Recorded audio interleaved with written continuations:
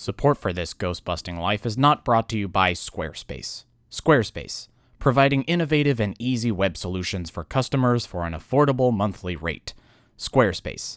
We actually pay them $200 a year, so if anything, we're supporting them. For more information, visit squarespace.com, promo code HELPUS for the love of God. Well, it's July. Barbecue and friends all hanging in the yard, beer in hand, dogs on the grill. It's a sense of community gathering to catch up, reminisce on old times. This week, we explore a small social community that has been building over 30 years, and the Sundays that they spend together as if every day were July. Through humble beginnings, we talk about how prop replicas are art. The time spent in the garage or basement with friends, creating them is sacred, and more. But where did it all begin? Our radio show today is about build days with Bishop. This Ghostbusting Life, I'm not Ira Glass. Act 1. Born in the basement. Correspondent Troy Benjamin is taking a drive to meet with a friend that he hasn't seen in a long time. Here's Troy with that story.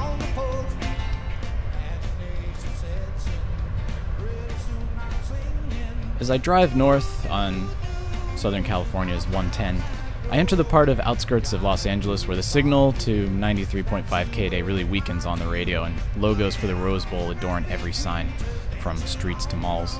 It's beautiful. There's craftsman homes as far as the eye can see, and the grass just looks a little greener.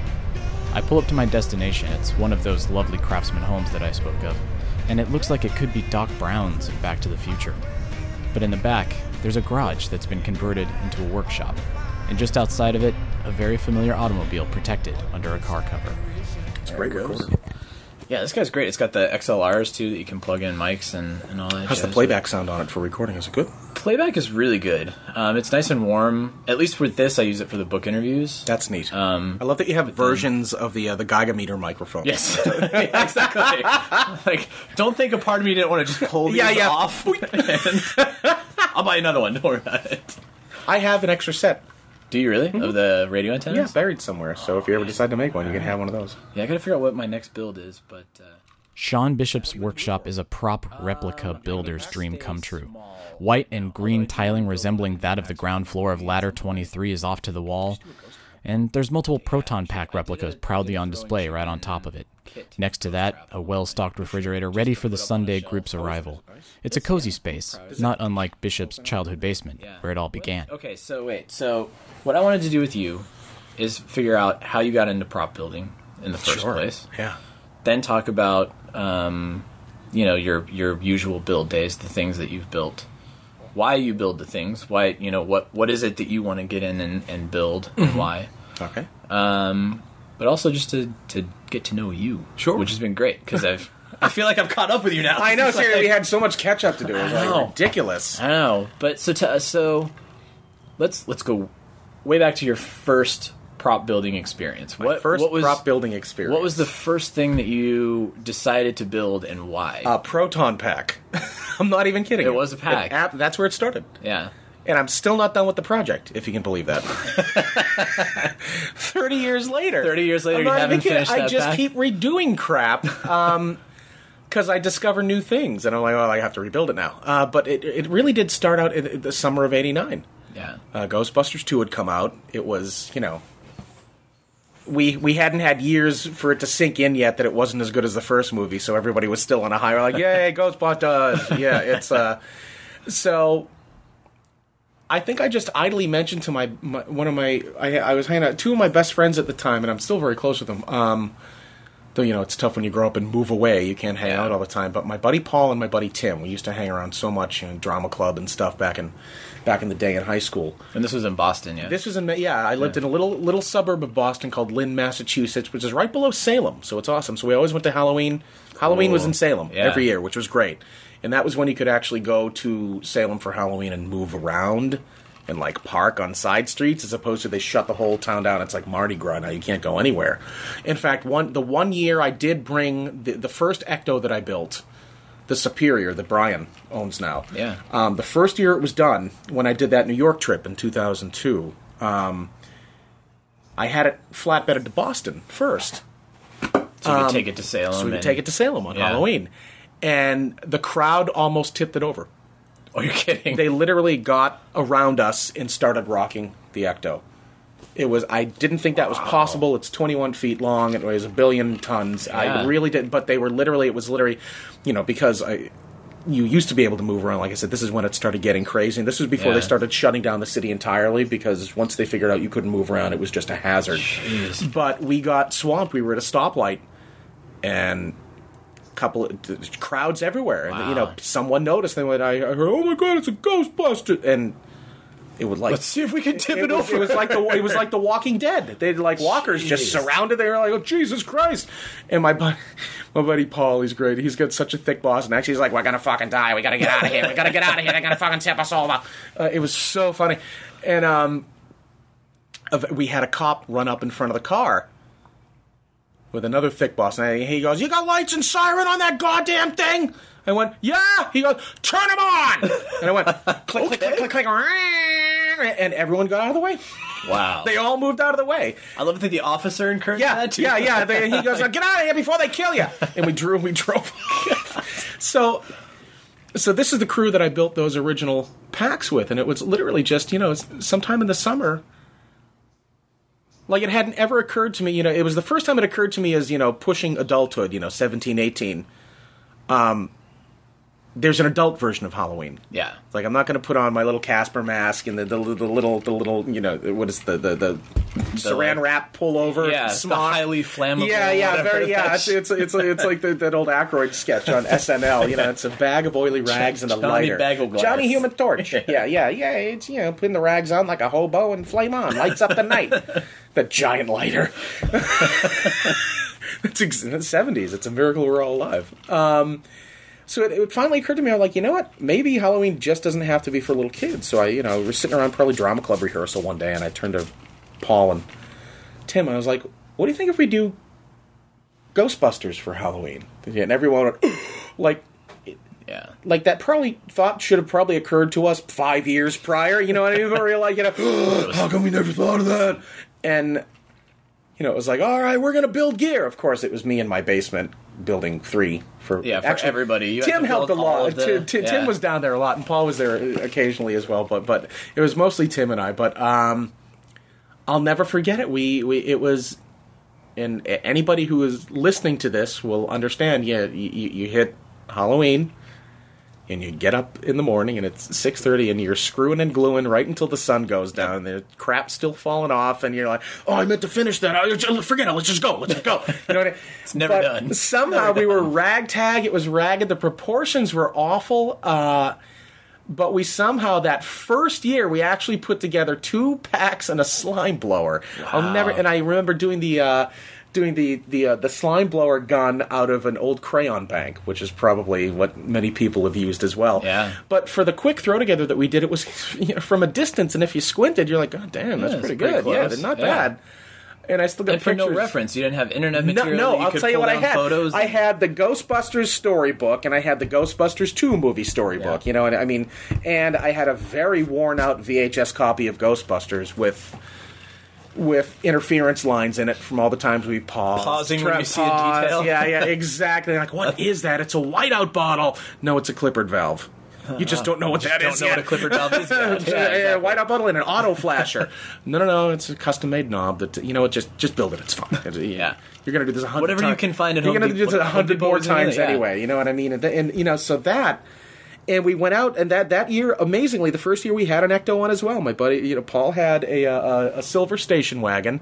He put some caution tape on it, a fake Ghostbusters logo, and we found like an orange work light that we that plugged into the cigarette lighter, magnetically, adhered to the top, and it was amazing. It was a quiet Halloween. I remember the only thing we did was we went by we went by drama club rehearsal. People were rehearsing some days, so we went, and everyone loved the outfit. But the funniest thing was, we were driving home from just whatever we had been doing that night. Everyone gets the post Halloween lethargy. You know what I mean? Where you're driving home and you're like, oh man, that was my feet hurt. I'm hot. I've been in this jumpsuit all night. Yeah, it's the first time you experience it. You're like, oh man, this sucks. If I really did this for a living, this would suck. So we're driving home, and kind of just quiet. And literally, we all jump inside the car because here, and some little shit egged us. It was the brother of a girl that was in our class, you know, and so Paul knew who the kid was. And oh my god, if I always laugh thinking about this as if the point of view of somebody who happened to be looking out the window at like 11 o'clock at night on the Halloween hears is Paul jams on the brakes, jumps out of the car. Tim and I jump out after him, and they must have seen 3 Ghostbusters chasing these kids down the street. It must have looked so absurd, like something out of the cartoon. It was absurd, like real Ghostbusters. Paul is a pretty big guy. I've never seen a dude run faster in my life, and he caught this kid. And he grabbed him, and he did a Heisman throw with this kid. He lifted him up off his feet and threw him through a bush. Oh my god. And he went through the bush, and Paul goes, "Stay down or you're gonna get more." And all the kid could say was, "What's your problem, man?" I'm like, you just egged the Ecto-1. That's the problem, you little shit.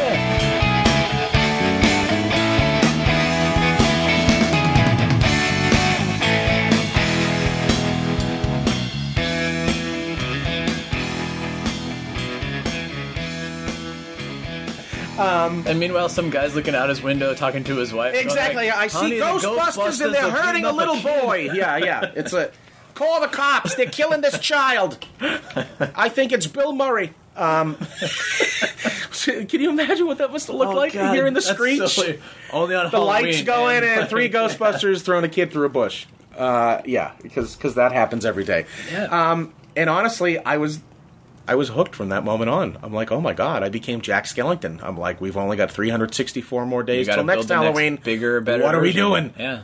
And it became our ritual. It became our clubhouse, and it was my parents' basement for the longest time. And my dad and my mother and father still refused to throw away any of the plans that I had up on clipboards. They're still hanging from nails on the rafters and stuff down there. I go back every once in a while and see how bad I drew things, and how shitty I was, and how it's a miracle I'm working professionally. But it would, and then it would be. We'd usually start in the summer. We'd take a break for a couple of months after, and then spring would come. Summer vacation would come, and Tim and I would be down to the basement, and we'd be listening to 80s music all day long. Soundtrack to Ghostbusters, soundtrack to Goodfellas, anything that came out for film during that time. Back to the Future was huge. Gremlins, Goonies. I mean, just absolutely soaking ourselves in movies, in movie music, and going to see them and thinking about them and talking about them and what are we going to build and where can we find this thing. Scratch building hadn't even occurred to me that much at that point. I mean, material, there was no such thing as molding and casting at that time. Yeah. I wouldn't have known where to, and especially in Boston back in the day, if I had known about silicone, I wouldn't know where to find it. I certainly couldn't afford to buy it. Sure. Yeah. Nor resin, nor any of the stuff that we use today, or anything. Even fiberglass at that point. I didn't know what the hell that was. So it was, found plastic and, Tupperware from the local. Yeah, absolutely. And it was just like, whatever. I remember my cyclotrons, I found perfect sized mini grills. Like lid to little the grill? Little tabletop grills where it was like you had the lid and then the perfect basin for the grill was almost perfect cyclotron size. And I remember I think I bought 6 of them because I put them together to get the height, and I flipped them over so it was hollow and drilled holes in one portion of it. But you'd be surprised it did the trick. But I think that's fun too. That you're walking around. Kmart or one of your department stores going like, oh, you know what? That looks like that could be this. Oh, Tupperware. Yeah. Take that. I still do that. Yeah. I still do it. Because even though I can scratch build pretty much everything from, floor to ceiling, I'll still, you can't shut that off in your brain. You walk into Target and you're like, oh, that bowl looks exactly like, It's still in your head. Shit, that's almost big enough to be an R2 dome. You go, no, it's fine. I got it. It's like, Okay, so have you built an R2 as well? I knew you were working on one at one point. Partially? Well, the skins are over there. The legs are over there. The dome is up there. Yeah. Okay. It's he's lurking. Actually, if you will see, this is the Star Wars shelf. Yeah. This is the Back to the Future Star Wars. shelf. So you got a Darth Vader. I got a and Vader, Boba two Boba Fett. Fetts. You see R2's I see skirt up there, R2's, the yep, feet, the feet. ankle. Yeah, Yeah. so all works in progress. Actually, let me show you what this is. These are the holographic eyes and stuff like that. Here are the battery man. boxes for his feet. So, but you still haven't finished building it The yet. kit for the frame and legs is right there. You know what? You know what it is. There's stuff for the frame up there as well. I kind of there is a nerdy prop equivalent to having a spotter at the gym. You know, and we jokingly Yep. call it like building buddies. You know Yeah. what I mean? Like, I can absolutely get sidetracked and derailed, but if I'm sitting here with a couple of people who are all working on the same thing, you just get that motivation that kicks in, and You're you get all that, working at the same hum is point. going, and you're all Yeah. just working on cool shit. Hey, look at this. How does this look? Oh, that looks great. You know, it's like that's what Build Day is all about. It's Yeah. it's and that's where it stemmed from doing those summers, because I mean there was nothing greater than we would look forward to it, and especially Tim and I, we would just be down in my parents' basement building till my parents will have long gone to bed, and we're still eating the last piece of pizza, and it smells like it's amazing we didn't suffocate down there, because when we With spray all this, paint yeah. everything down, it's just, oh my god, it's a miracle we're alive. Running but- high off the fumes. yeah, but and I remember the night we finished the first packs, we turned on the lights on the packs. What little lights were? I mean, we were Yeah. literally pilfering like socket lamp bases from things, and Pulling stuff off toys Yeah, and- we were yeah. Mickey Mousing, scratch building, kit bashing, anything we could find to put in that stuff, but. The overall effect at the end, I mean, and I remember the night we did it. We had three. That was the second year we did it. We decided to give old Paul a break on his back and not make him carry the slime blower around that year. So we had 3 identical packs the second year that we did it. And I remember finishing them, and I ran up the stairs and turned the basement lights off. And I came back downstairs, and Tim and I probably sat there and stared at it for like 20 minutes without speaking, watching Yeah. the lights blink and everything going.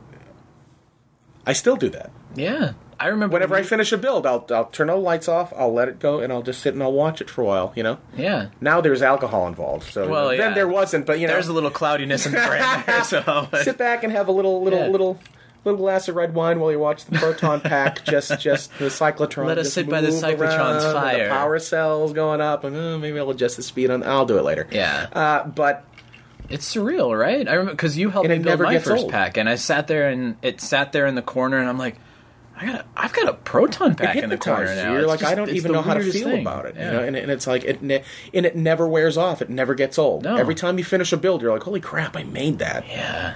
You're like, I shouldn't even be able to make that, but I made it. And it's that thing that's jumped off the screen, like you were talking about when you, you're absorbing these movies like Aliens and Goonies and Star Wars. You absolutely and do. It becomes a part of your DNA. Absolutely. It jumps off the screen and you're suddenly holding it in your hands and it's real. It's become real. It's like magic. Yeah. Absolutely. And that's why you do it. Because it's magic. It absolutely is. In a world where everything is digital, where everything has a web presence, where everything is on screen or online, Sure. nobody touches anything anymore. Nothing is tangible anymore. It's like I love the fact that at the beginning of some 8-hour period, nothing existed, and then suddenly I'm done, and now there's a thing that had previously not existed in the world now, and here's a ghost trap. Yeah. You know what I mean? And it lights up, and it's going to sit there, and it's going to look cool, and it's this great connection to these films that absolutely, I guess, I don't want to say saved your life as a child, because not everybody needed saving, but as far as, and I don't know what it particularly was, and maybe every generation feels this way, but I'm going to say that there was something particularly magical about the films that came out in the 80s. Yeah. Yeah. They were a little dangerous, even in a way that films kind of aren't today, They There was didn't talk implied down. danger. They weren't condescending either. Yeah. They were just good films. I mean, like when you think about the implications of, like, Back to the Future, it's horrifying. You're about to be wiped out. Your parents are never going to meet. Yeah. You're fading away. Your best friend has a case of plutonium that he stole from Libyan terrorists. Exactly. I mean, What? and there were certain things that just flew in the 80s that never would fly today. Like, what? It's a kid, he hangs out with an old single man. What's That's wrong fine. with that? He's Yeah. a single old guy. There's nothing Exactly. funny. Yeah. so much caution now. 'Cause they're never- 80s kids knew nothing. Like, Boy George? He's not gay. He's British. Yeah, exactly. George just a Michael culture is club. all about the ladies. George Michael? Yeah. Wake me up before you go. Don't leave me hanging on like a yo-yo. Wake me up. I came from the family in the 80s where the mother was like, I'm not going to pay for TV. We're not going to get cable.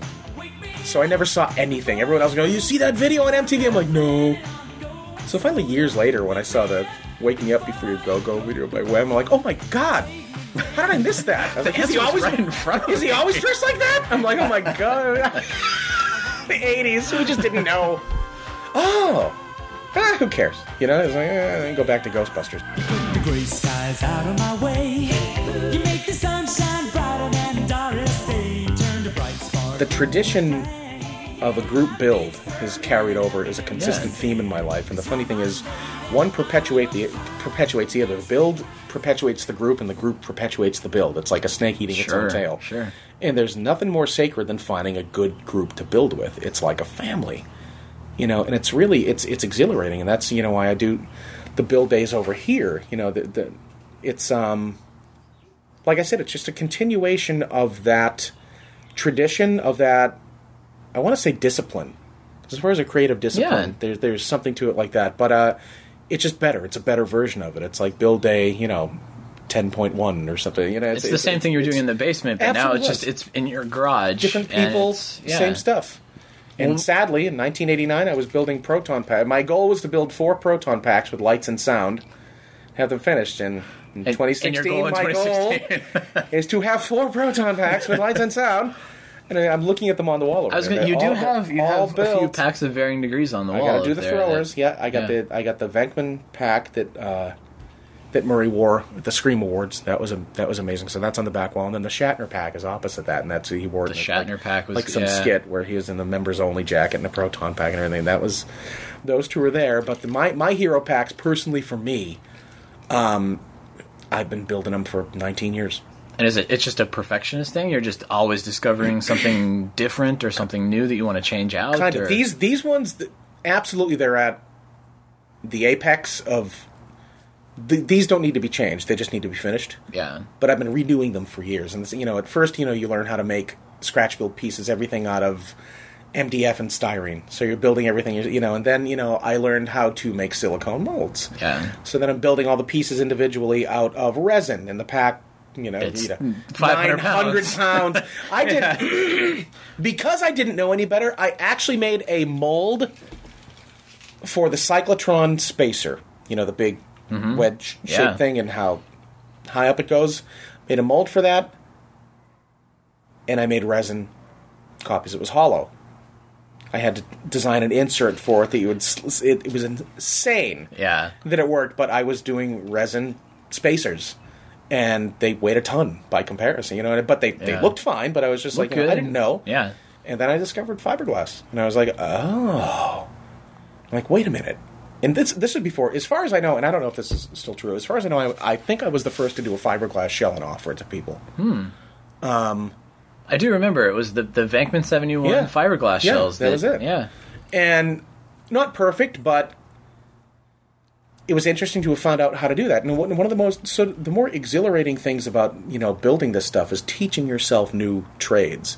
So I didn't have anyone really to teach me mold making. You just had to learn it yourself. Well, I had a couple Yeah. of I had a couple of people that would provide stuff and showed us how to do like initial things, but then I started sort of monkeying with the formula, to do shit that I needed to get stuff done. And before I knew it, I was doing mother molds and silicone inserts and all sorts of crazy. That what you're looking at there is a 6-part mold. These 2 that are Yeah. on the table right here? Yeah. Jeez. A bisected jacket that clamshells together in the middle, and a bisected silicone insert that all clamps together. And that's. But you're teaching yourself how to do this, Yeah. though. That's the thing is, Yeah. how do I bisect this? Yeah. How do I divide this into 4 pieces that I Yeah. can then put the jackets all you need on is someone to show you something once and you go, oh, well, if I can do that here, I can do it 4 times here. It's just, and it's interesting. It's been interesting for me watching me figure out my process, and now I've got the process down. I just need to finish everything, and that's what the packs on the wall. It's like when I found out how to do silicone molds, and then I was doing the shells and everything. Then it was getting the shells right. Version 1, version 2, version 3. So these amalgams on the wall represent 30 years of R&D. Yeah. It's ridiculous. Jeez. I mean, it really shouldn't take that long, but it's I kept redoing and redoing. Now these ones, I think one of the most anticlimactic things that ever happened in my life was getting my hands on a screen-used proton pack and being able to pull it apart. Yeah. Here's the real deal, 100%. Yeah, I'm like, all right, complete. now we're gonna see, what secrets you've bet. Oh, I'm like, it's a fiberglass shell on an aluminum motherboard bolted to an Alice pack frame. A big clump of Bondo there. and Yeah, a I'm clump like of with Bondo there. hand bent brackets holding it in pliff. Fuck! What have I been doing? What do you all mean? these I'm like, oh my god! I've over-engineered everything. I'm like, what the? Oh my god! I'm like, this is it?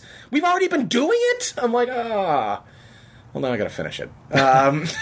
But Who helped you bridge that? So you're in the basement in Boston, then you come to California and you're working in the animation industry. But who showed you the molding and the injecting and silica? Where did you learn that from? Well, Who showed for that to you? a small amount of time, one of the first people I met in the building, and this was back in the days of the Site About Props, the ASAP building boards and stuff. Right. Jose and I got Mall, Jose Salcedo, and I became really good friends.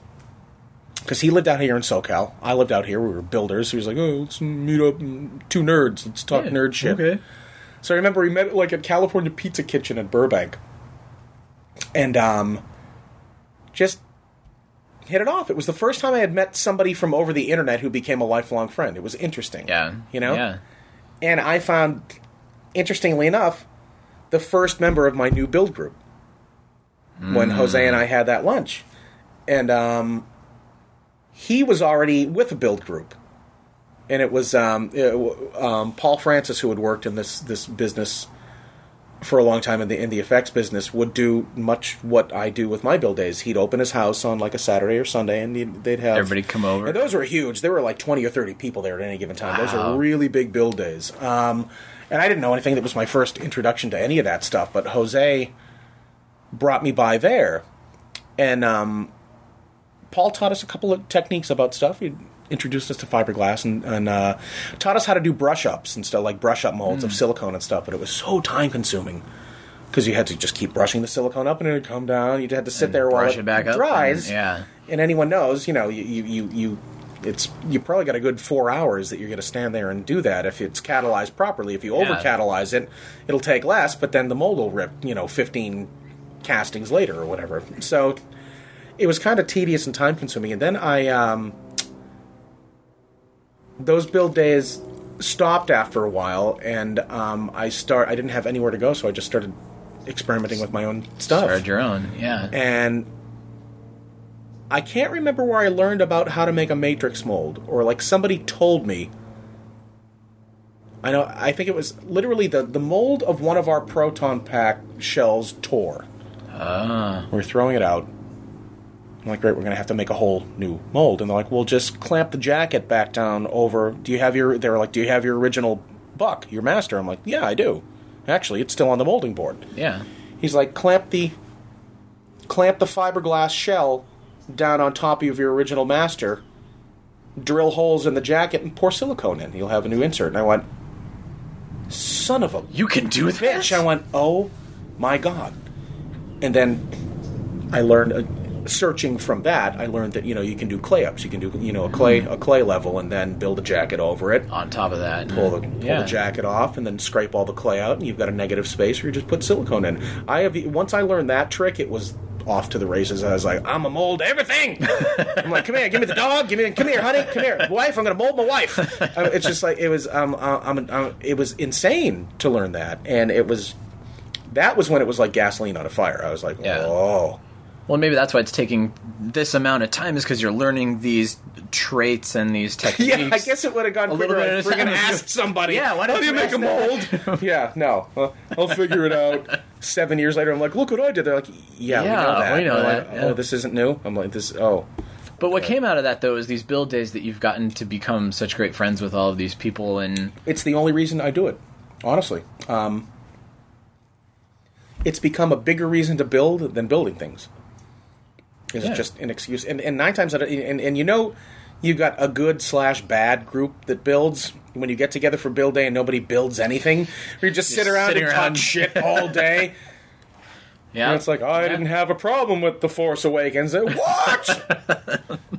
I thought it was great. You're stupid. You're stupid. You know, I mean, like all day. and like, all work stops. yeah, absolutely. Or You does it hear the even table begin? saw go, Yeah. No, usually that's Phil. Yeah, we'll be in the middle of debating and you hear, well, I'll have to stop. Then Phil's done. And we'll start talking. And Phil's the only one that works. Until it's almost right before either Comic-Con or Halloween, and you guys And then are suddenly everybody's in a rush. You're like, Yeah. oh.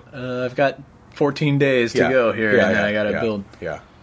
So when you were building in the basement, were you building similar things to what you're building now? Same goddamn shit. The I'm not even kidding. Ghostbusters, Back to the Future, Star Wars. Just Ghostbusters at that point. Yeah. And I wasn't, and then we did it probably for 3 or 4 years in a row. Then we got tired because there's a lot of work. Yeah, And then sometimes yeah. you just need a break. And then by that time, I was just busy and working, and then I moved to California. And then I scratch built one. I think I cobbled together one from the bunch that I had and sort of built it while I was in LA. But then once I was here, all building stopped for a while. And then when I discovered it all again, it's just been balls to the wall since. So honestly, well, okay. So ASAP, and then you started Proptopia shortly after that, right? How did that assist in the process in terms great. of parts location and was crowdsourcing awesome. for information? it was like a digital clubhouse. It was fantastic. And for about 6 years, it was really thriving. And then, as the other boards come up, other propping boards come up. And I think everything has a life cycle, but it was great. In the early days, for 5 years straight, it was just a busy, thriving board with a lot of members and a lot of sharing, a lot of great ideas, a lot of the old timers and new people. It was a great, it was when Norm Gagnon was still a huge web presence. Yeah. The Home Depot pack, and me and Jose Vulgus, Ken Hugel, Scott Miller, all the old school builders and stuff like that. The ones who were pushing 50 now. Yeah, it was great. It was great. It was what a fun time that was. So much discovery going on and a lot of threads because then people were getting access. That was a time when people were getting CNC machines and mills, and it was getting a bit more affordable for stuff. And now we had DVDs, so you had a really good freeze frame. And now people were being able to track down parts and part numbers off of things. You and learn what a suddenly Clippard valve is, yeah, and you this go, is a Clippard valve. This is you're like, what's a Legree elbow? Yeah, you know what I mean? yeah. What is Nycoil? Minimatics flow control valve. I don't know what that is. Yeah, You know what I mean? But then all of a sudden you're like, There it is. and here's the Nycoil banjo tips, and it's like it's crazy. Suddenly you know things, and you're like, I could build one for real. I could build one for exactly for Here's real, for everything real. they kludge together. And Yeah, put yeah, into the, yeah. And you find out that places like Apex exist, and you go and you find the original parts in a 100-year-old box, and you're like, oh my god, they still have these here, and you're like, and then it's like, it's even more intoxicating. Like you can't wait to get back to the shop and start putting stuff together, and then what do? You finish building it, you turn all the lights off, turn it on and watch it for 20 minutes, and you're like, Sit there and- same stuff.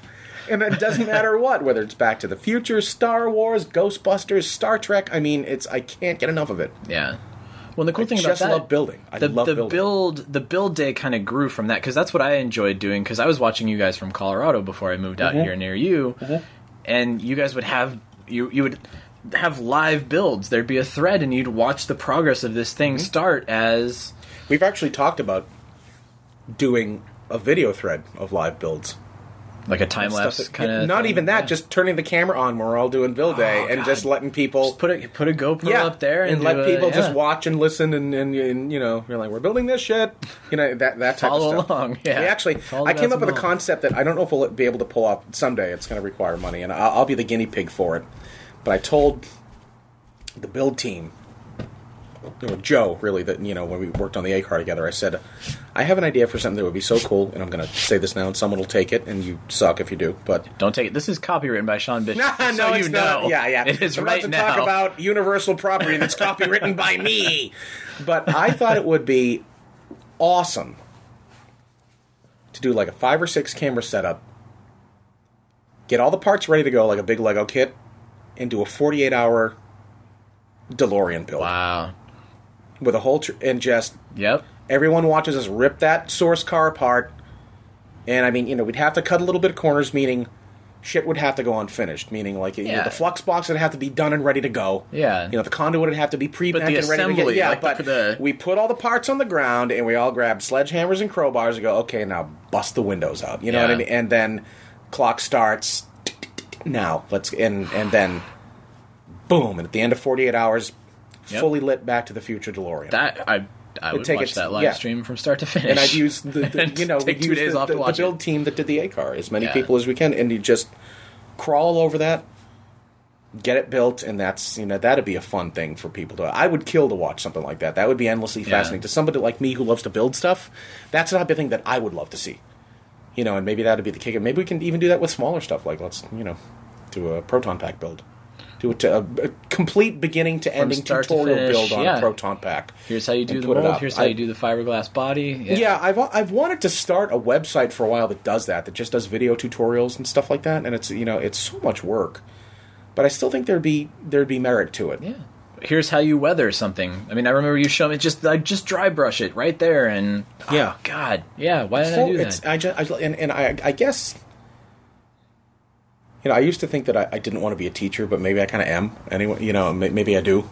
Because what do? I open up my house and people come over and we help each other with projects. Isn't that what teaching is? You walk each other through it. The first thing everyone goes, "Can you help me with this?" Oh, I'll show you how it's done. But there's something I love about getting a group of people together and creating. Yeah. That's really what it boils down to. Movies, books, television, any of the stuff that we're into, it all comes down to creativity and what that represents, how we love to consume it, how we love to make it, how we love to think about it, everything that is part and parcel with that. It's almost like being at the nucleus of creativity. Movies start at a table with a bunch of people sitting around building shit or talking about stuff. But it's still collaborative. The entire time, it's always that group effort. Yeah, it's amazing. Yeah. And by the way, the other thing that happens that's really nice is, we're all sort of creatively hooked into the industry. We help each other with projects too. Like, we'll read each other's scripts. We'll talk about story concepts, like stuff that we're working on. Hey, I got this. Think about this. I'm going to pitch this to you. What do you think? Like that'll happen around the table as well. And it's just it sort of becomes not just building, but creating everything. Yeah. And it's pretty much the best thing in the world. Which is why I do it. It's that creative collaboration. I spent from the age of 6 till 18 taking art classes in Marblehead, Massachusetts, with this amazing old painter. His name was Ken Hurwitz. Rockwell good, like just unbelievable, just unbelievable with a brush. And maybe that's where my love for that environment started, because he lived in a studio. He had a big studio. And he had the cot in the corner, and I don't know. Yeah. I think he had probably a fold-out couch type of thing going on. But you'd never. It took me years to realize that I think he lives here, like very private, but very just sort of an enigma from an older school, Yeah. But he had this platform in the middle of the room, and on Saturdays there was art class, and there were easels lining the walls, and people would stand up and paint, and the little kid, or me, and the people who were drawing would sit on this platform on the corner of it with a drawing board, and sit there. Be 10, 15 people there every Saturday. So that's probably where I got my love for that. And you're talking while you're, I love what you did there. And you're and listening to conversations, and you're listening to people learning and talking and exchanging information. And you pick up and you hear things peripherally, which is amazing, And it's just that's probably where I got my taste for it, and it's just I really do enjoy it. Well, and I think not to sound pretentious or anything about it, but it really is art. These props that you guys build. Oh, that's not pretentious. They're works of art. They're things that are designed. Yep. They're beautiful. You can put them up on a wall, and people can admire them. Like you say, you turn those lights on, you sit and you admire them. They are kinetic. They have a life of their own. They have an energy. It's amazing. And I think a lot of people. I also find it very therapeutic to sand something, or to paint something, or to polish something. To absolutely making something look the best it can possibly be, and knowing that you made it.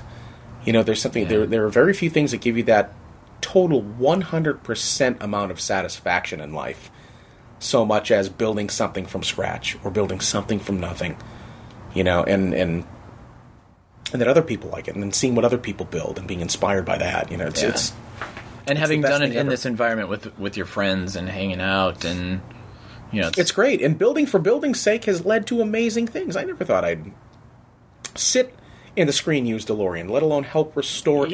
I mean, how is that? When you're in your basement in Boston, you're not even thinking that someday I'm going to be working on the actual DeLorean, the screen-used DeLorean, helping restore that project because of everything that I've learned. This culmination of everything that's happened. It's ridiculous. Yeah. I remember when they brought the first parts to my garage. I put them all on this very table here, piled the table. And I just stood there and I looked at them, and I shook a little bit. I was just like, I don't even know where to begin. And I'm like, you shouldn't even be here. I don't even know why you came here. Fluxbox. What did I do? I'm just like, I'm going to fuck this up. I was just completely convinced. Luckily I didn't, and it was an amazing experience. But I mean, recently I was able to go, I was at the Sony Archives.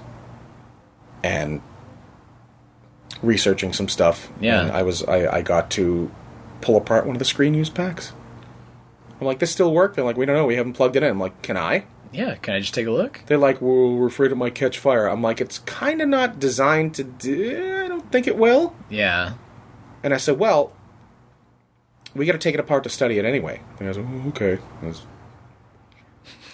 So, pulled the shell off. It was interesting to see the guts, but and we plugged it in. I'll be damned, the cyclotron and power cell worked. Hadn't been plugged in, Yeah, and had like the rechargeable battery unit in or something that. No, it was a plug. It was just a plug. It was a plug sticking out the back. It had been modified for display. It was a Planet Hollywood pack. It was one that's on AJ's site, the Minnesota pack. Aha. Took it apart, plugged it in, still worked. It was amazing. Wow. One light on the particle thrower worked. And even that, where you're like, yeah! It's like you discovered electricity. It worked! Did it! It was like, oh my god! Yeah, it's such nerds. But I never thought Yeah. I would put my hands on something like that, let alone be insane enough to unbolt it and fucking look And inside. take it I'm like, who apart. the hell am I? I'm like, well... Yeah. Here's a museum piece. Can I break it? Can I tear it in two? Yeah, and of course, I wouldn't have, in the pack that Ken got, and that whole that story that screen-used everybody pack, knows. yeah. We took that apart and looked at it too. And the sort of paths, if you consider props like movie stars, I've met so many of my favorite actors. Oh my god, Through their And props, it's on, or just the props, just the screen-used proton pack, the original Ecto-1, the original DeLorean. I mean, there's been so many things that have come through here, and I've come into contact with that never would have happened if I hadn't sat down and built that first pack in 1989. And it's just, it really is. I do so much for the sake of doing it and just hope for the best after. Like, maybe if something bigger comes of this, that'll be great. And I find that the times I do that and mean it the most is when the most amazing stuff happens from just, it's like Field of Dreams. If you build it, they will come. Yeah. It's insane. But it's also very hard to grasp because, I mean, the problem, I think some people run into this, and not to disparage, but I mean, it's not my cup of tea, but I think people get into prop building as a business. Well, that's what I was going to ask you. At what point, when it becomes a job, does it lose that luster? When it becomes a job. Yeah. And I mean, I'm not talking about the big companies like QMX and Master Replicas and Anovos and everything, because that's different. That's a business plan they got. Right. I'm talking about somebody like me who puts a thread run up, I'm taking orders for this many something, Yeah. and you get a thread run going, and then you get people's money, and now you got to deliver. That's a miserable thing to do. It's so not fun. And my worst experiences and I haven't had many, but when I've come from, maybe I can make a little bit back on this run, never worth it. Never worth it. Yet the ones that have been like, I'm just going to build this because I love it, amazing things have happened from that. And it's like you can't teach that. You just have to learn that, and it's a really difficult lesson to learn that you're not, generally as a rule, hobbies cost money. They don't make money. Yeah, you know what I mean? And it really is. You're building the model airplanes. Yes, and you're purchasing them. Yes, occasionally you might be able to. You know, you've got a Boba Fett helmet you've been sitting on for 5 years. You never built up, and someone goes, "I'll give you $500 for that." You're like, "Woo!" Occasionally it comes back, but don't try to pay rent with it. You're going to want to kill yourself. Yeah, and it's not going to be fun anymore. Well, and I wonder if that's because this is. I mean, you call it a hobby, and you're hanging out with your friends on the build days. But if you were to be taken and injected into Legacy or to one of these places that sits and builds the molds and pulls them and does everything on a daily basis on a factory for a production, does it lose that fun as well? Because then it's a job, and you're working down the line, and you've got to make this, and you've got to make that. I'm sure it does. At some point, it does become a job, and a lot of people have talked to me about what I do at in the animation industry, and they're like, oh, it must be so great you've got your dream job. And yes, for the most part. I'm very thankful and very fortunate and very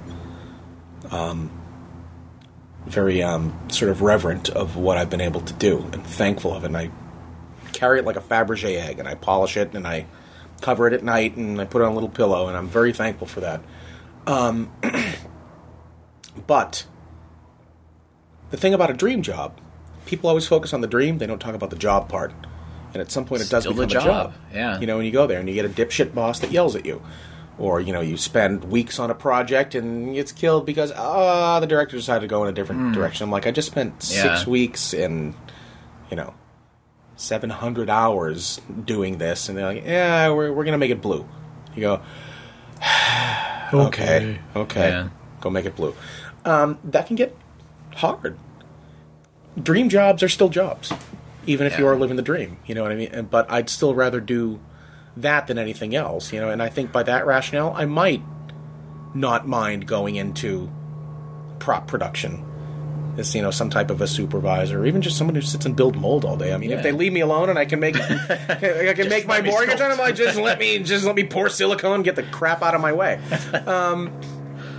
I know I have friends that work at these big prop shops and stuff, and they are 9 times out of 10, they have all the same complaints I do about my industry. And all the same miseries.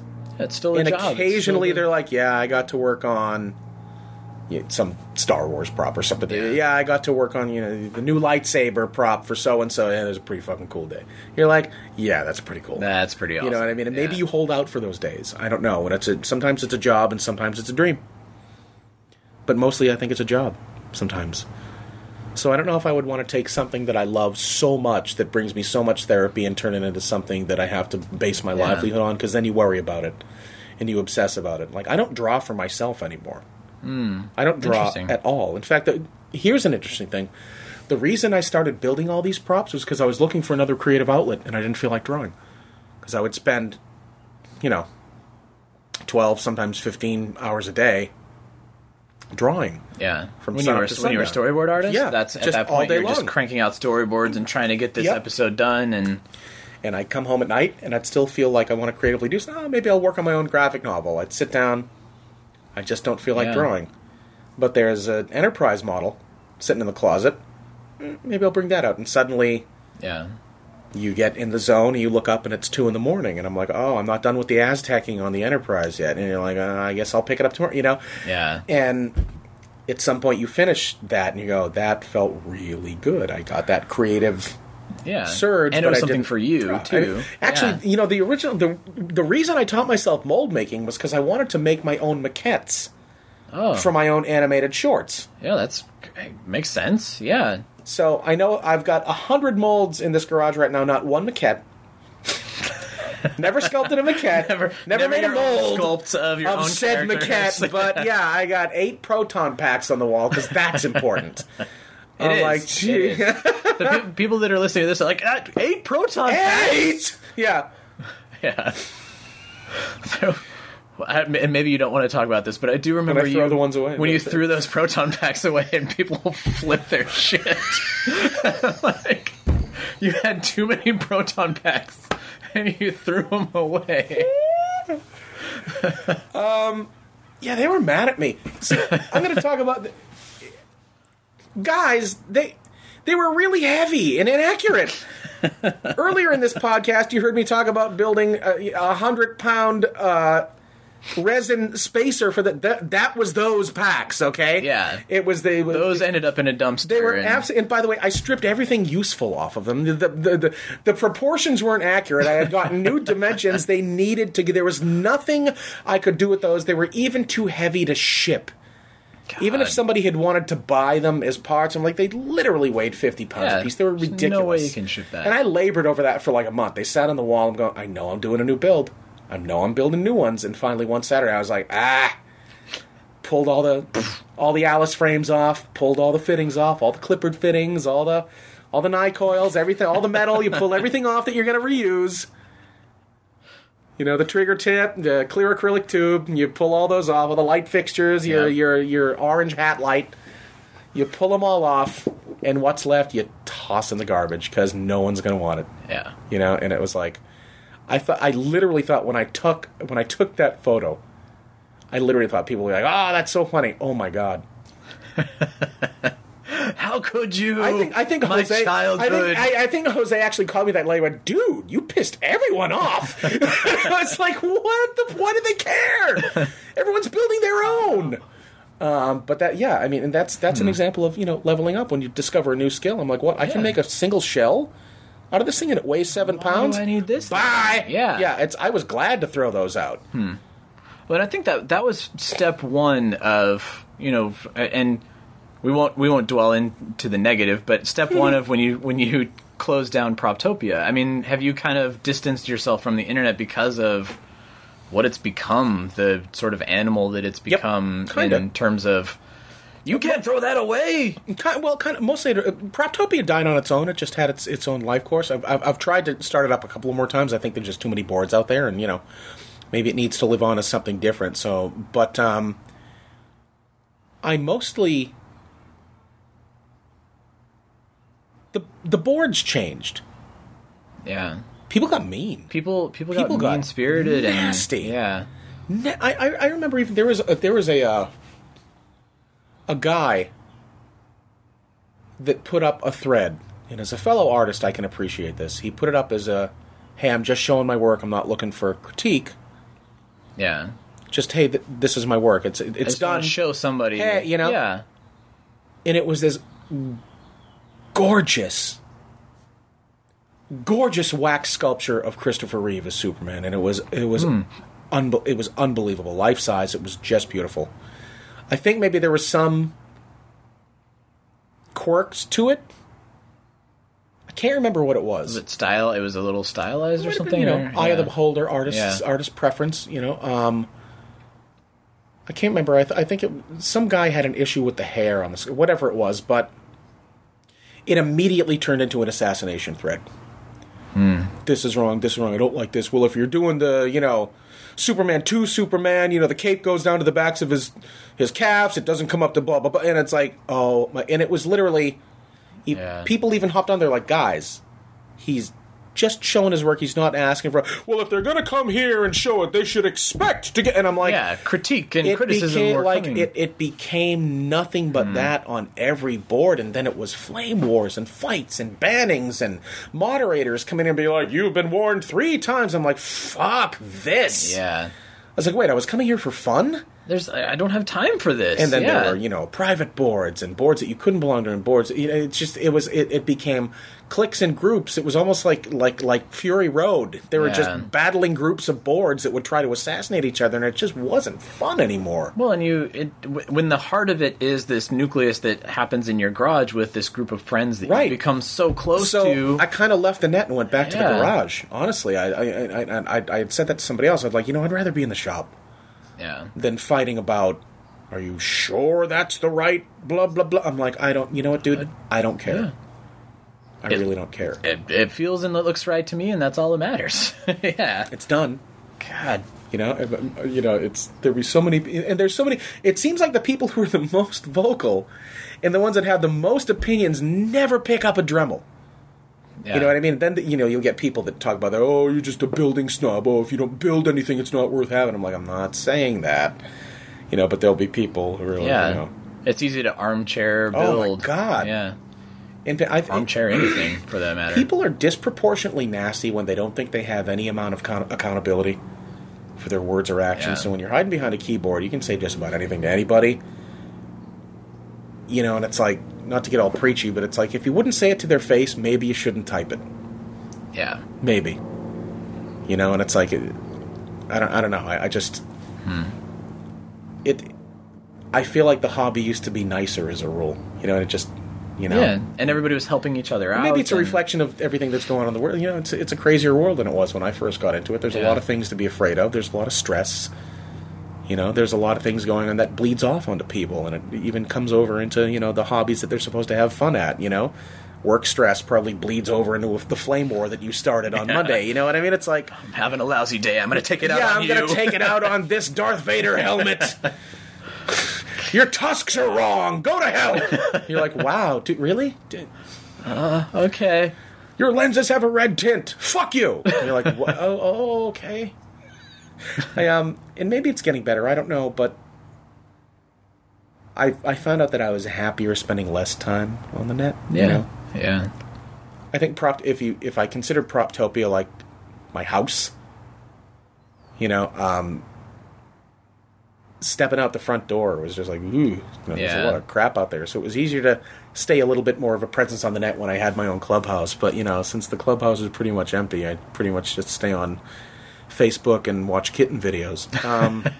Yeah, that's what it's become too. Is you post that up on Facebook and then it goes to everybody. And Well, you start Facebook has getting all of destroyed these- message boards, and I think if the RPF wasn't as huge as it is right now, or as it's ever been, then it probably would be suffering as well. But I think a lot of the smaller boards, people they put everything up on Facebook. They have groups, they have pages, All that they go and they infrastructure's share there. info. I think the days of bulletin boards and, you know, easy boards and all that stuff, it's gone, Yeah. gone away. Well, it takes some of the when you say it's your house, it takes some of the intimacy out of it too. It feels like it's like, well, this was my invited group of people that we were hanging out, and yeah, we'd love to have you, and you know, that's why You know, for the longest time, Proptopia was a great play. A lot of good people there, a lot of great conversations. Proptopia was something that a lot of other boards, because there's so many. I think at the time, a lot of boards were moderated, open boards. I'm not talking about private ones. Yeah. Private ones can be what they were. But a lot of the ones, you know, like the RPF, you know, it always eats a shit ton of criticism for being, you know, heavily moderated and, you know, net nannied and stuff like that. yeah, I didn't want to do that, and that's why I had started Proptopia. I'm like, I want to be able to have a conversation. yeah, and not have to worry about all that administrative. And if I choose stuff. to say the word motherfucker, I'm not going to get yeah, from the mob. We don't use that language here. I'm like, what are we, 5? yeah. I'm like, come on, man. And that's what happens in the garage. It's an extension of what's happening in the garage. Right. You know what it is? One of my favorite movies is Barbershop. You ever seen Yeah. Barbershop? Oh yeah. Such a good film. And it's the same thing. Yeah. It's like, if we can't talk straight in here, where can we talk straight? You know, it's so cool. Yeah. That was the garage. That was their And shop. you've got a sign up there that says, Yeah, what happens in the garage stays in the garage. Right. Like, Especially nudity. But I like that. I like that dynamic. And that was what the thing about that is, because Proptopia was uncensored, it was funny. We had so many funny members. Yeah. I mean, like Ken Hugel, Vulgus, he is one of the funniest humans on the planet. And my God, the threads that we would get into and the responses and the one-liners and it was just, I'd be up at 3 a.m. sometimes when I couldn't sleep, just laughing my ass off at some ridiculous like photo thread we do on Proptopia or some dumb shit. Hey, let's do the hot chick pick thread, you know, and then you know you get a lot of funny entries into that, you know, and occasionally it just gets a little bit misogynistic, but I mean it was a very funny board, and that much I do miss. Yeah. Because I always laughing was my camaraderie. favorite thing to do. But I mean, you know, Well, you and still Ken's do out great. of the country, right? Isn't he? He's in Romania. He's in Romania. So Vampire that's, Ken. it connects you to somebody that's not even anywhere remotely close that can come to the garage, which is cool. Yep. Jose he's in Hawaii. Scott is in Chicago. Wow. You know, everybody. It's interesting though. Some of my closest friends in the world that I will know for the rest of my life, I met online through this hobby. Yeah. I mean, Phil, Doug, Kurt, all the guys we build with here. You know, even people that are only in once or twice a month or whatever like that. It's like I'll never not be in contact with these people. You know, and it's that's sacred, because really what it boils down to is building with a group of good friends. And once you have the group, everything else is secondary. Everything else is incidental. Doesn't matter if you never build anything at all. You know what I mean? But Just there to hang out. But the intent is at least there to build something. Put a candle in the window. You know, it's because not only do you're immersing yourself in these films with your best friends while you're building this stuff. You're talking about it. You're thinking. I mean, you know, I am awful at video games. I don't play them well. And you see, I got the TV on the wall behind us. We got the With the Atari the flashback. PS. Yeah, we haven't even hooked that up yet. Yeah. But the PS has the Ghostbusters video game in it. I played it peripherally, and it's fun as hell. Oh my god, it's fun. But one of the funnest days that we had here was literally we were all here building. Just, you know, the beer and pizza was you know, like Jesus came down and touched the keg and the pizza. It just never seemed to run out. More pizza, more beer. Where does this pizza keep coming from? And Phil, I think Phil and Doug might have tag teamed on and off playing through that whole video game. Start to finish. And I hadn't seen it. So I literally said, I got nothing done all day. I watched them play that game. In the movie interstitials in between, and when it was done, I felt like I had watched the third Ghostbusters film, and I was so happy. Yeah, with your I was friends. Like, oh, hanging it out. was. I'm sitting here surrounded by proton packs, sanding a bumper. You know what I mean? It's like you know, it was great. It's that type of it's like fully immersing yourself in a nerdy cocoon, and sort of coming out just healed and vibrant and energized on the back end. You know what I mean? It's like who wouldn't want that? You know, that's like one of the best things in the world to have. You know, what I mean? That's the dream. And we're all tied together for our love of this nerdy stuff, and you know, and not only Ghostbusters, but all the movies that we all seem to love at the same time as any one of them you can talk about. Well, you're a Ghostbuster. Look at them. You got Empire over there, Raiders there. You know, Splash poster behind the refrigerator, poster. 2 Ghostbusters posters. You Ectomobile know, it's parked in the driveway. Yeah, Ectomobile parked in the driveway. Perfectly normal. Everyone has that. RoboCop's standing watch over there, so you know he's good. But yeah, it's just forever. When I die and go to heaven, I hope it's just this. Yeah. All over again. I'll do this for 1,000 years. I'll do this for an eternity. Imagine the shit I can actually build if I have a shop in heaven. And all the time in the world. And it actually worked. Like the DeLorean would work. Yeah. Proton packs would work. I'd have all the time to finish my Enterprise model. All the stuff that I haven't had time to build. I can have a massive shop. But yeah, seriously, it's literally my favorite thing in life. Aside from my life with my wife, who I adore, I just love building with my friends. That's the only reason to do it. Yeah. Everything else comes after that. Seriously, you know. Long as I see the light.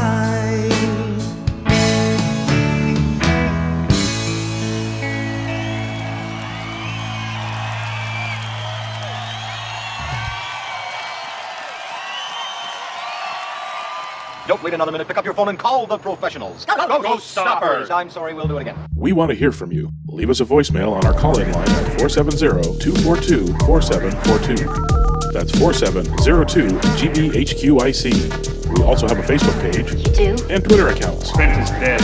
No kidding. Just give me the address. Search Facebook for The Ghostbusters Interdimensional Cross Trip. On Twitter, look for Troy at Ghostbusters HQ and Chris at Proton Charger. What the hell are you doing? If you like what you hear, please take a moment to give us a review on iTunes. Be sure to recommend us to your friends. That makes good sense. Don't wait another minute. Pick up your phone and call the professionals. Once again, our call-in line is 4702-GBHQIC. That ought to do it. Thanks very much, Ray.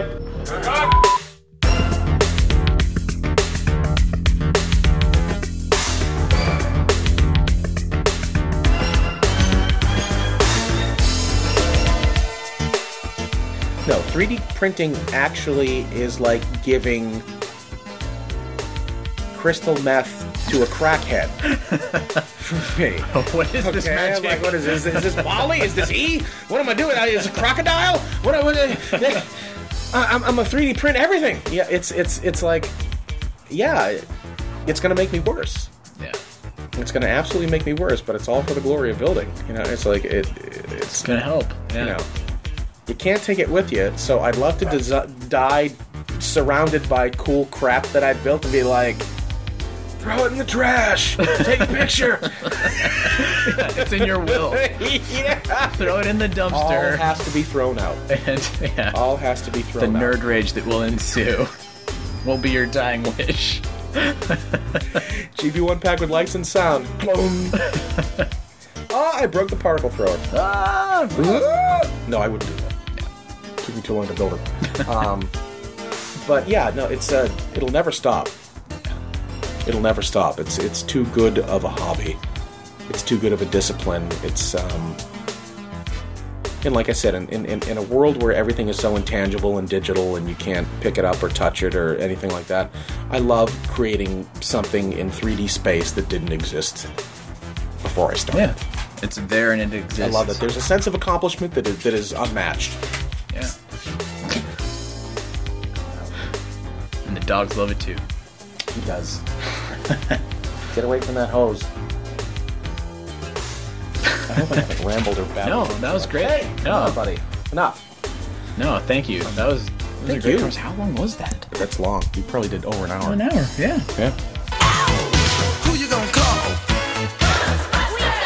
Thanks for joining the Ghostbusters Interdimensional Crossrip. Visit us at protoncharging.com, ghostbustershq.net, and stillplayingwithtoys.net. That used to be one of my two favorite shows. You're kidding me. Oh, great. What was the other one? Bassmaster. Everything you're doing is bad. I want you to know this. Next week, though, hairless cats. Weird.